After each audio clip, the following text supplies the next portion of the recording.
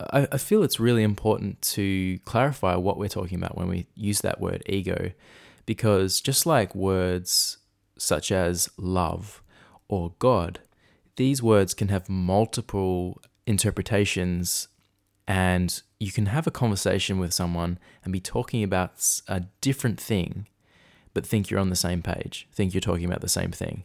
So that might not necessarily be such a bad thing in everyday conversation, but when we start to look at these aspects of ourselves, the aspects that we label ego, I think it's really important that we are talking about the same thing, and that we have a shared understanding, a common understanding about what we're talking about exactly when we use that word. Because if we're embarking on any sort of self-growth or self-understanding work, self-discovery work, that's a huge part of what B is for Being is all about, is diving down deep and finding your core self or your true self separate from the fearful thoughts or judgmental thoughts about yourself or other people. So if we're gonna dive down to those depths, we have to know how to navigate this thing that keeps coming up in all these different self-help books called the ego. That's why I embarked on this little journey to clarify, hopefully, what it is we're actually talking about, because so many people are talking about it, and I just wanted to see if we all knew what we were talking about or if we're talking about the same thing. So I decided to go out and talk to a range of different people. I was in the area of Fremantle, Western Australia. It's a really nice place to live, actually, and some really nice people to be found. Just so happens that there's quite a few people who want to talk about the ego there. So yeah, if you want to get some new perspective on what you're calling the ego and just see what other people are calling the ego, stay tuned. This is a really, really interesting little episode, and after having gone through it and edited this episode, I've updated my own definition of what the ego is and found it quite helpful. Yeah, here it is.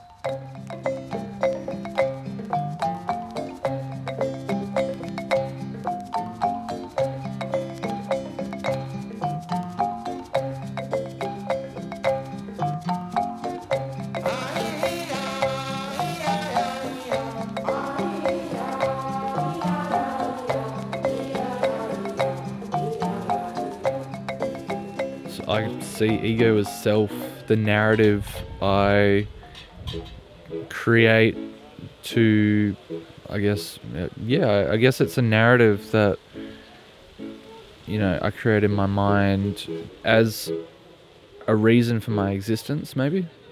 And that narrative, that existence can compare to other existences, maybe. Maybe that's where ego can come into play.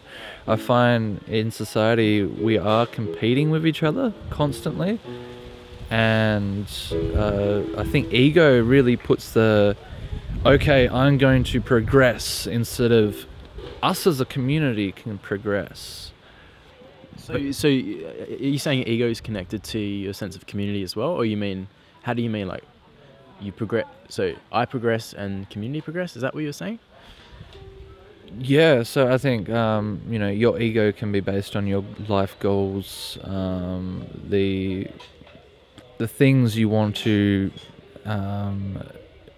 accomplish in your life are around this kind of, how can I accomplish this? Over, if you're part of a community, how can this community come together and accomplish something? Okay. So it's more focused on what you're going to accomplish. Okay, rather than a community effort or like a collective or you're right. Okay. What's your definition of what the ego is? I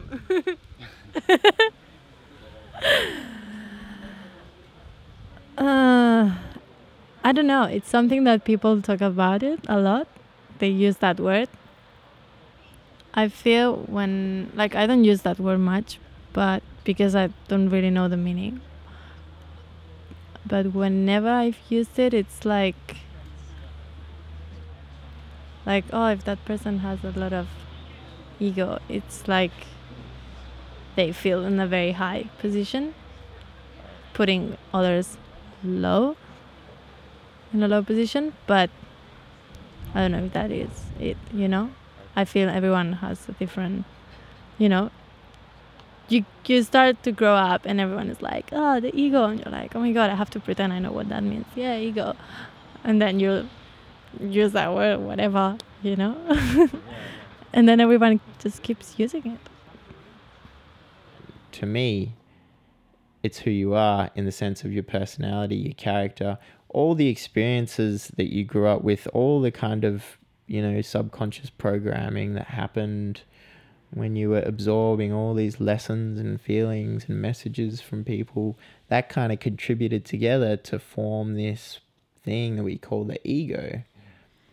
The ego, it's, in a sense, it's like the vehicle through which we live life. I mean, it's not to be escaped. There might be negative and positive aspects of your ego, depending on your conditioning, depending on your upbringing.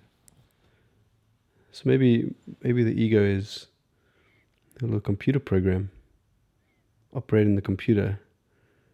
And maybe we're the computer with the operating program, but then through the program we can understand that, someone built the computer, and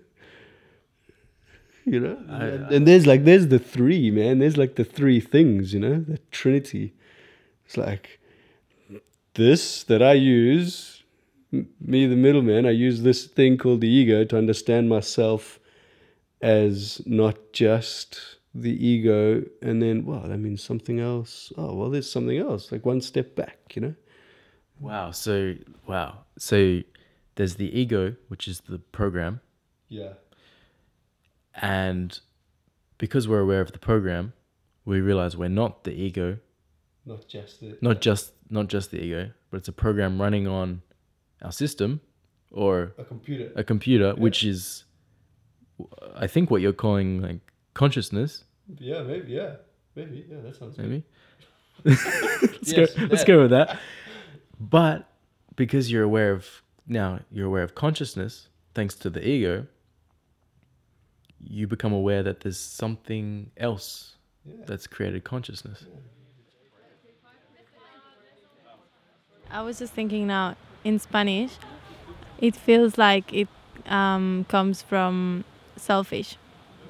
Because selfish in Spanish is egoísta. So it's egoísta, and then you have the ego.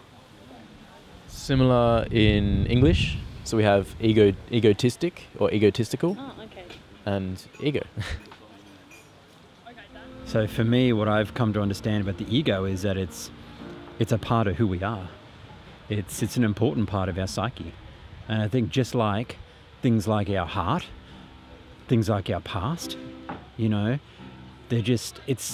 a part of us that needs our love, care and management, rather than trying to carve it away like a lot of people in society do. Oh, I don't like my nose, I'll carve it away, It serves a really, really important purpose. Yeah, but what I really like is the definition that it's a self-preservation function. And where people get confused is that they don't realise that the ego isn't some clever, manipulative energy.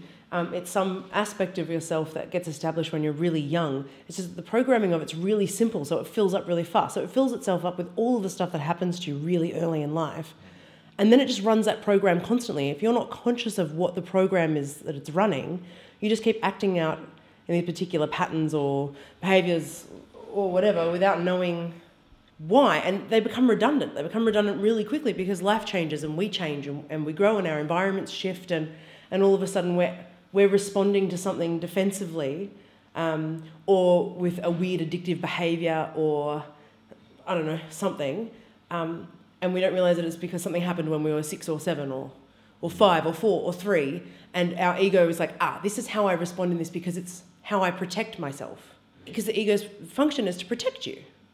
And it's just your best friend. It's just a very, very simple best friend. And so sometimes you have to take it in hand and say, hey, we don't need that bit anymore. We've grown beyond that now. So maybe I'll just pay attention, and when you get that wrong next time, I'll remind you that that's wrong, and I'll try and tell you what's right. How can people come together in a union and work on something instead of it just being I want to succeed in this, I want to fulfill this dream?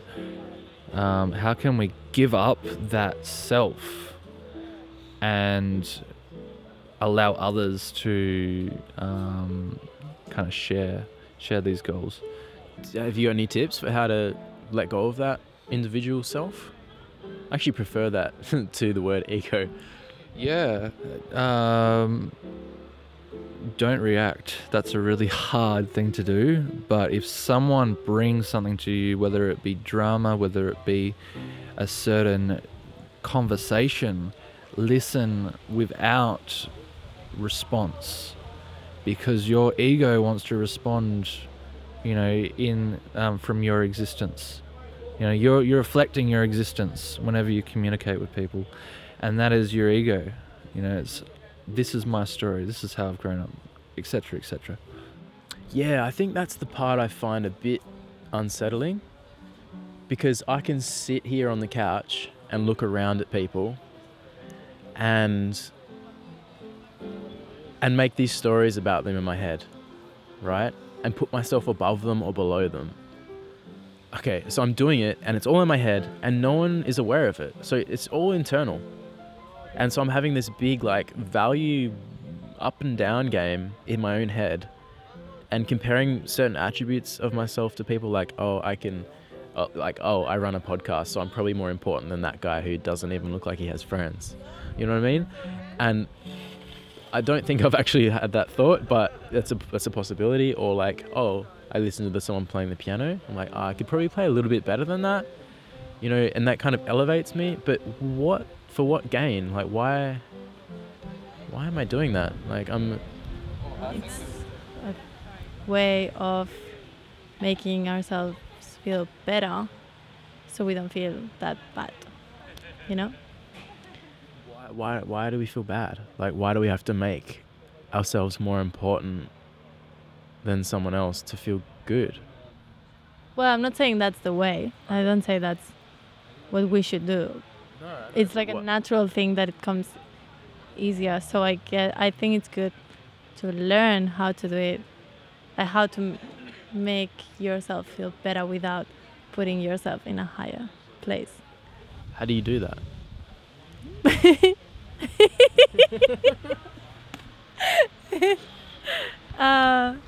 You can laugh. I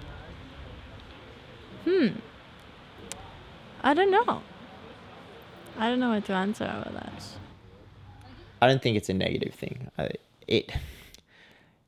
The ego itself, in my mind, can't really be labeled positive or negative. You actually need to go into your ego to look at it, explore it, get a feel for it. When I ask myself the question, who am I? A large part of it is exploring my ego. When you step back for a second and say, who am I? Or, what am I thinking? What am I feeling right now? Who's the one that's doing that? You know what I mean? It's strange when you really think about it for a second. I'm here right now, I'm feeling things, I'm talking, you know what I mean? But I can actually stop for a second and reflect on what's happening right now, this whole conversation. In a sense, I can kind of step outside of myself and outside of this conversation. Another way to put it is, I might get really pissed off in a certain moment, but I am not that anger. I might be really happy and really ecstatic in another moment, but I'm not that happiness either. The more I think about it, if I think about, okay, what am I? Who am I? What am I? I say right now, maybe I'm feeling a bit bored, but I'm not that boredness. Am I? I'm thinking, I'm confused, but I'm not that confusion.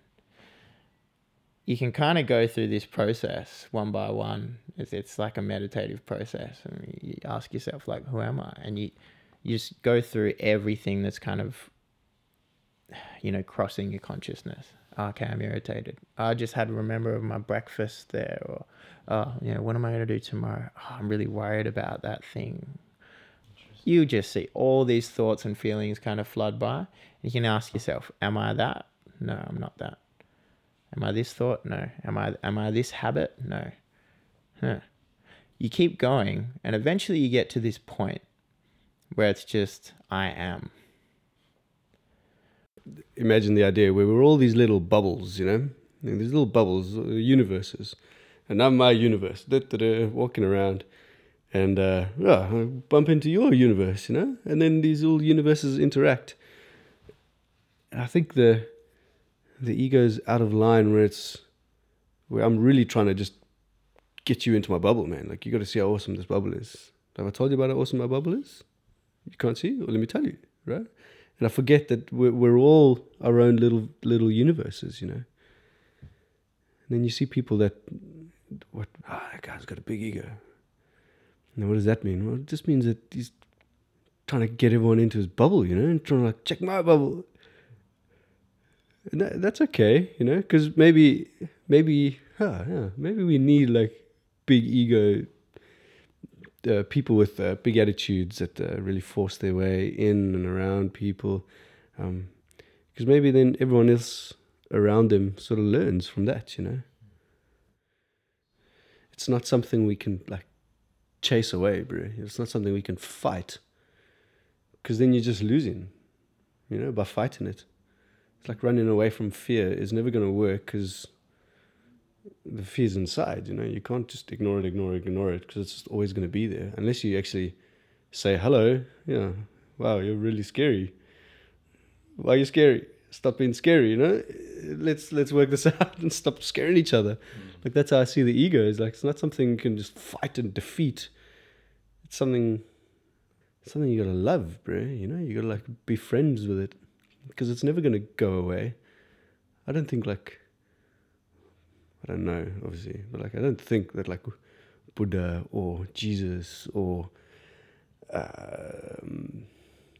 Eckhart Tolle or any of these people that, at least for me, have like seem to have had it down, and they sort of had some answers, but I don't think they ever got rid of their ego.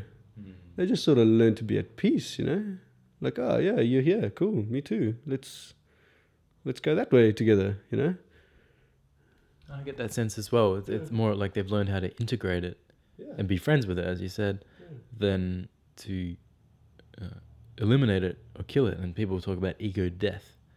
Yeah. Like what is that? I don't think that's the answer for me. And obviously everyone's different, but I can't kill it. I don't think. I'd rather just be friends with it, I find it hard to, like I say, like come to it and approach it with love, right? Because it's easier just to say, nah, stuff this, like, I gotta kill this motherfucker, I gotta like get rid of it, It's easier to do that because that's kind of expected, and that's, I don't know, maybe that's the way most of us sort of go through life. But to come at a problem which is difficult, is very complex, right? Understanding self and who is it that's even talking in this conversation, like to come at it with like love and compassion, that's difficult, man. It's like, and that makes it even more rewarding. Because then you're not like, because if you come at it with passion and love, it automatically is a good thing. And there's the sweet reward. You're like, oh yeah, I didn't even have to be like hard on myself or anything. It's, it's all so frightfully simple, but it's so easy to forget. So easy to forget. I think it just becomes dysfunctional after a period of time. I think if you're not conscious of it, it becomes dysfunctional. Because it loops behaviours and patterns based on certain things, but those things don't necessarily still exist in your life. and particularly if you're actively trying to grow, it stands in the way. Right. Unless you know to address that level of it, I guess. You know, I don't think it's a friend until you make it a friend. Got it. So, and you can't make it a friend if you're not aware of it in the first place. So, well, you know, when you meet some people and they say, oh, they've got a really big ego or they're really egoic or something, it's that when it doesn't go unchecked, those sort of self-preservation or, the self-protective patterns can become behaviours, and the behaviours then you take on board as though they're parts of your personality. So I think it can can become really dysfunctional in that kind of a sense. That then you're exhibiting behaviours and dysfunctional, social attitudes or something that really at the root of them are coming from self-preservation, but from this really hidden aspect of yourself that's a long time ago. You know, some people are like that, like they always talk over people. Or, the sort of the Humby brag? what is that? The Humby brag. It's like it's a Facebook term, which is that disguising something that you're bragging about inside of a seemingly humble statement. So, like when you're really like you're fishing for acknowledgement, in a way that makes it look like what you're really being is grateful, I suppose, something like. That's really okay. So blessed to be at this, film premiere or something with my fabulous celebrity friend. Right. Yeah. #Hollywood life. But I feel like the Humby brag is an example of that kind of a thing. It's because that's the voice trying to speak out across the room. That's coming from a root of feeling that you need to be the loudest in order to receive acknowledgement, or in order to survive, you need to be seen, which means at some point you weren't heard, you weren't heard, weren't seen, weren't heard. And so that egoic part of you is telling you that that's what you have to do in order to survive now, in order to be, but the situation's changed, the circumstances have changed, people around you have changed, and that might still be true in one aspect of your life, but that was true for child you, that doesn't mean that's true for adult you. I feel there's a shift going on in conversations at the moment around ego and how we live with ego, because not so long ago, maybe a couple of years ago, I feel as though a lot of the spiritual community was talking about defeating the ego, ridding yourself of the ego. And there's been a pretty strong shift recently, not even going to say 5 years ago, really there's been a really strong shift in the last 8 months talking around befriending the ego, and that the ego doesn't go away. As far as I can see and understand about the ego, is that the ego is like a big eye that looks out, and it basically looks out from the body, and it finds evidence, it finds things. But what it looks for is what we tell it to look for. So it's a reflection of who we are. So if someone is, their energies on the inside are still immature or childish, the ego looks out and sees things to support that. So when people say, oh, he's got a big ego, it means that he's got a self-inflated sense of self. So he will always look for things outside to prove how awesome he is.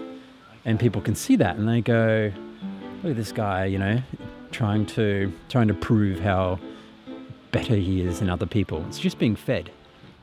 So the way you're talking about ego is it's actually a very neutral thing that can be conditioned and shaped to what you want it to be. Yes. So what do you see that is? Do you see that as a part of yourself, your entire self? Because you're also talking about another. You were saying I am, separate of the ego. It's a part of my psychological makeup. I think the ego is part of our psyche.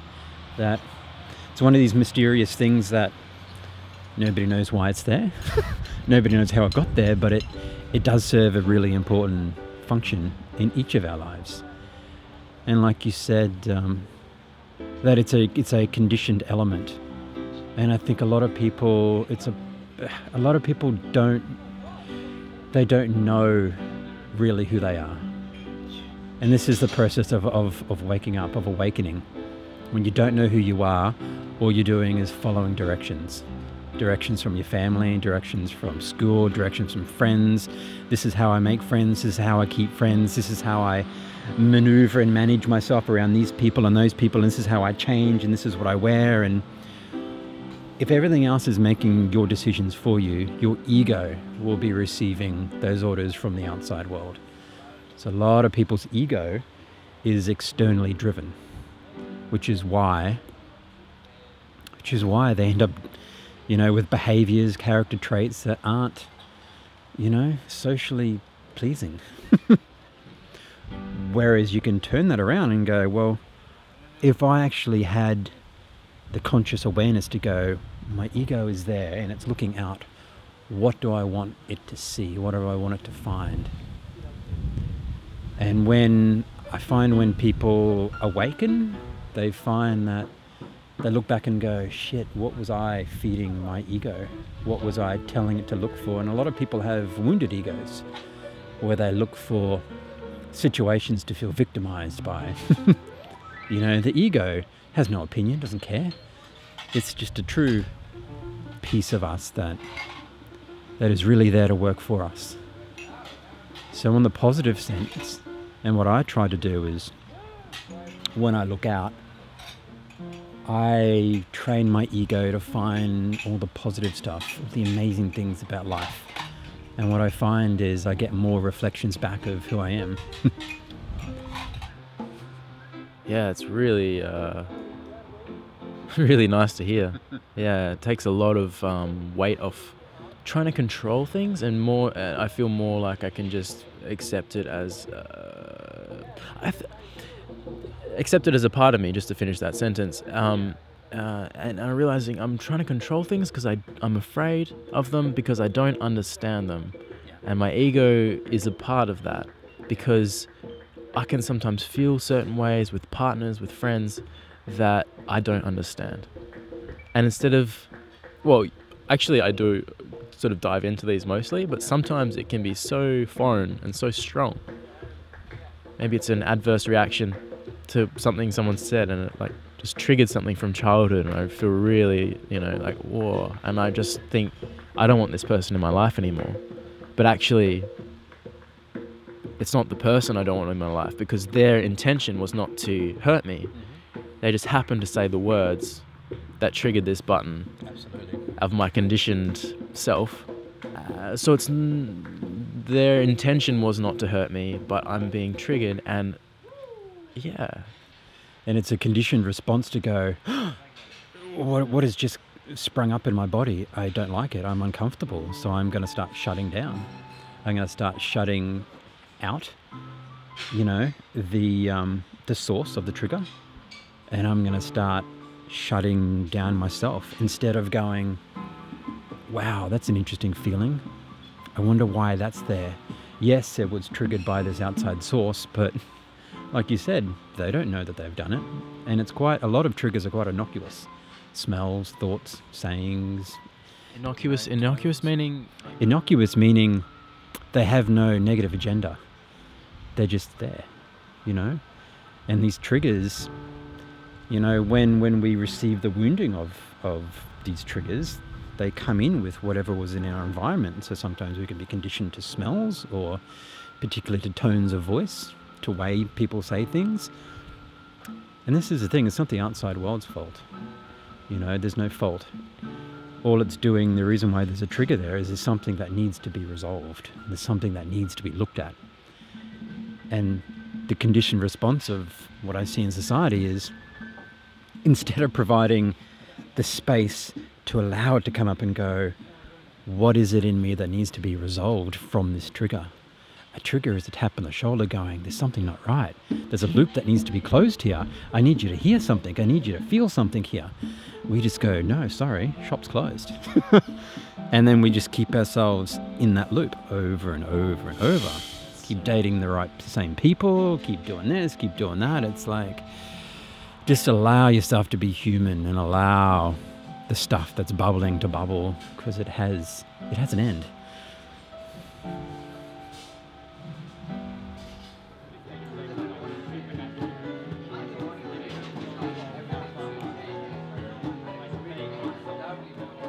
That brings us to the end of episode 38, What is Ego? And I sound like some kind of radio producer. Instead of getting all fancy on you, I just wanted to share some of the things I realized after doing this project. Some of the main ones were the ego is not a negative thing. There was a lot of people who shared that. I mean, you've just listened to the episode, so you would have picked that up if you listened to it. If you haven't and you've just skipped right to the end, well, you're in luck because I'm about to summarize the main points. And the fact that the ego is just acting and reacting from these conditioned responses that come from our early childhood and the experiences we have there, and the ideas we form of the world and our sense of self. And another interesting point was that the ego only starts to cause some friction within ourselves and other people when we take our sense of self, our conditioned sense of self, to be more important than other people or less important.